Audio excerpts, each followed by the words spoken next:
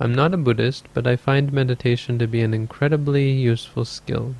How important do you think traditions of Buddhism are outside of meditation?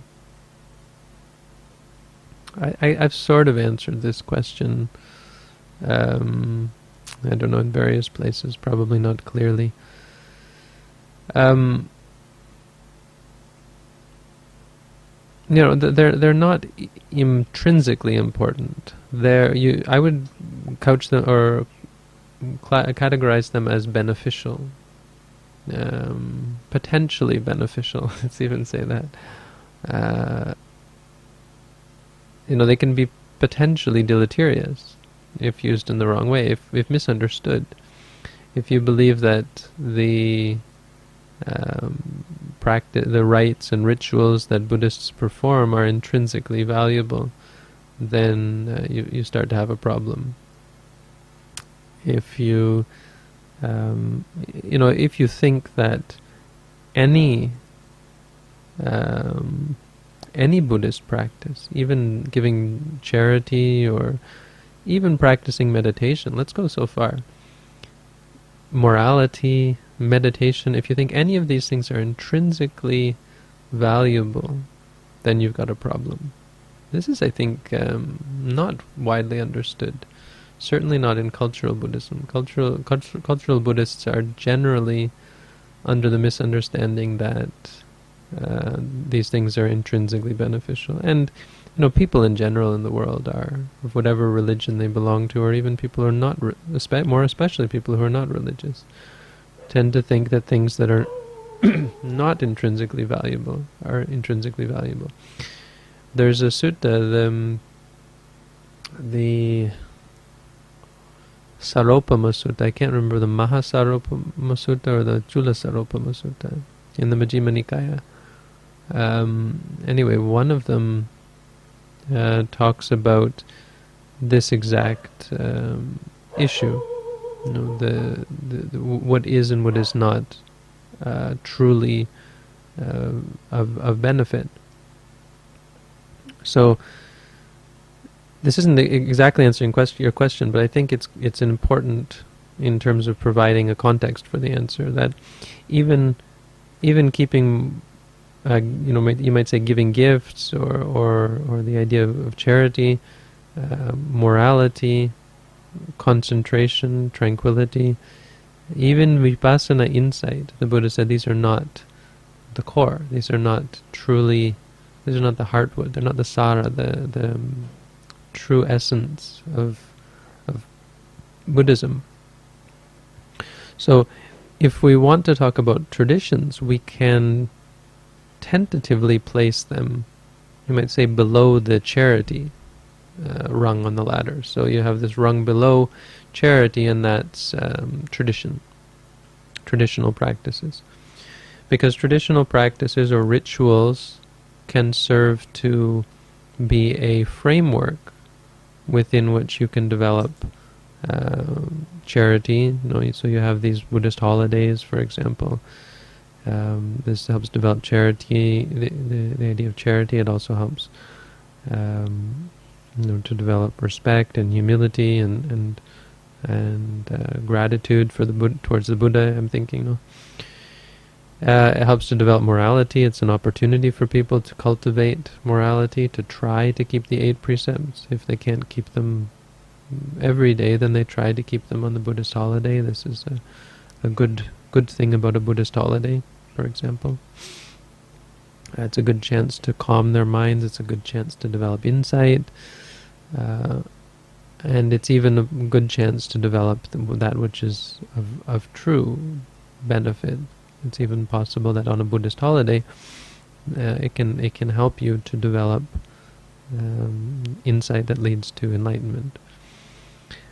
So I would place all traditions on this tentative lowest rung on the beneficial ladder. And so I just want to finish the explanation that none of these things are intrinsically valuable. So more so Buddhist traditions. when you say that morality and so on, none of these things are actually intrinsically beneficial. They're all only for the purpose of bringing out that which is of true benefit, which is enlightenment or nibbana. So the problem comes when you have these traditions that, the biggest problem comes when you have traditions that don't do anything, that don't help you develop morality or concentration or wisdom or even charity. So therefore don't lead you closer to the goal. Some traditions can actually lead people farther from the goal. Traditions of horoscopes and there are many, you might say, useless traditions. So for example, we have a new well that we dug, and they put these lamps up around the well. I'm not sure why, but it's some kind of tradition, and it must have to do with angels and so on. Which, just as a silly example, you may be able to twist it, and you may actually be able to find something beneficial, but I would say in many cases these sorts of traditions, especially when they come to be thought of as Buddhist traditions, can actually be deleterious. They lead to wrong views and wrong practices. But even practices, even traditions that encourage the development of charity, morality, concentration, even wisdom, if they are reinforcing the idea that these things have intrinsic value, then they can be somewhat problematic. I mean, they're not evil. They're not something that you have to scold people about, but it's something that you might want to politely remind people that this isn't the goal. So what I'm thinking of especially is charity. So people will have these traditions of giving charity and thinking that this is my Buddhist practice, this practice of charity, and they never think of what is charity for. The farthest they might get is that charity leads me to go to heaven, or so on. And so they never get closer, or they don't get much closer anyway, to the actual goal, to that which is of real benefit. So in short, I would, as I said in the beginning, I don't think that they're you could say think of them as being important, but beneficial.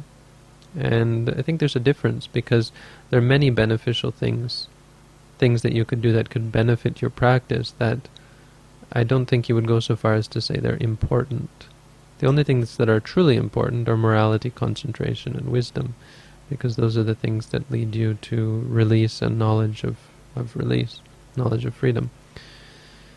Apart from that, there are beneficial things that you can engage in and you don't have to engage in. For some people they're beneficial, for some people they're useless, for some people they're even deleterious. So for some people, traditions just get in their way. For some people, it's the only opportunity they have. For the ordinary Sri Lankan villager, it's sometimes the only excuse that they have to come and practice meditation. So they have here a day off, and they're not expected to work, they're not expected to do anything. So now finally they have a chance to practice and cultivate good deeds. And I would say there are various traditions that are like this, that are a reminder for people, just like having a schedule, having these things that when, for example, before you eat, to offer food to the Buddha. It's a reminder for the person of the Buddha's teaching and of the Buddha's greatness and so on, and can potentially lead people to closer to the practice. So I wouldn't say important in the sense that you're missing something, but beneficial in the sense that they may possibly help you to, or encourage you in your practice. Having a Buddha image, bowing down to the Buddha image once in a while, these can be beneficial things. It can be. I've talked about the Buddha image before and how I'm ambivalent about it, or I have two different takes on the Buddha image, that it can actually be dangerous, but can certainly be beneficial. I know for me, the Buddha image was a very important support when I was first learning about Buddhism, when I was first practicing meditation, because my mind was quite in chaos, and just seeing the Buddha image at one point in my meditation course really brought me back and gave me the confidence and I needed to continue my practice. Was the Buddha image important? Actually, I would say for me it was quite important. If I hadn't have seen the Buddha image, I probably would have still finished the course, but it was an important, beneficial experience for me that did change my practice. Just psychologically gave me the support, reminded me about, this is not something simple that I'm doing, and encouraged me. And I gave myself up to the Buddha, and it made me think, I don't have to worry anymore. It can be as much pain as much pain as there will be. I don't have to cling to it. It's not me, it's not mine, it's now the Buddha's. It belongs to him now. So I felt freed from my feelings of guilt and of all the things that I had done which were immoral and improper and so on. So I think they can be useful.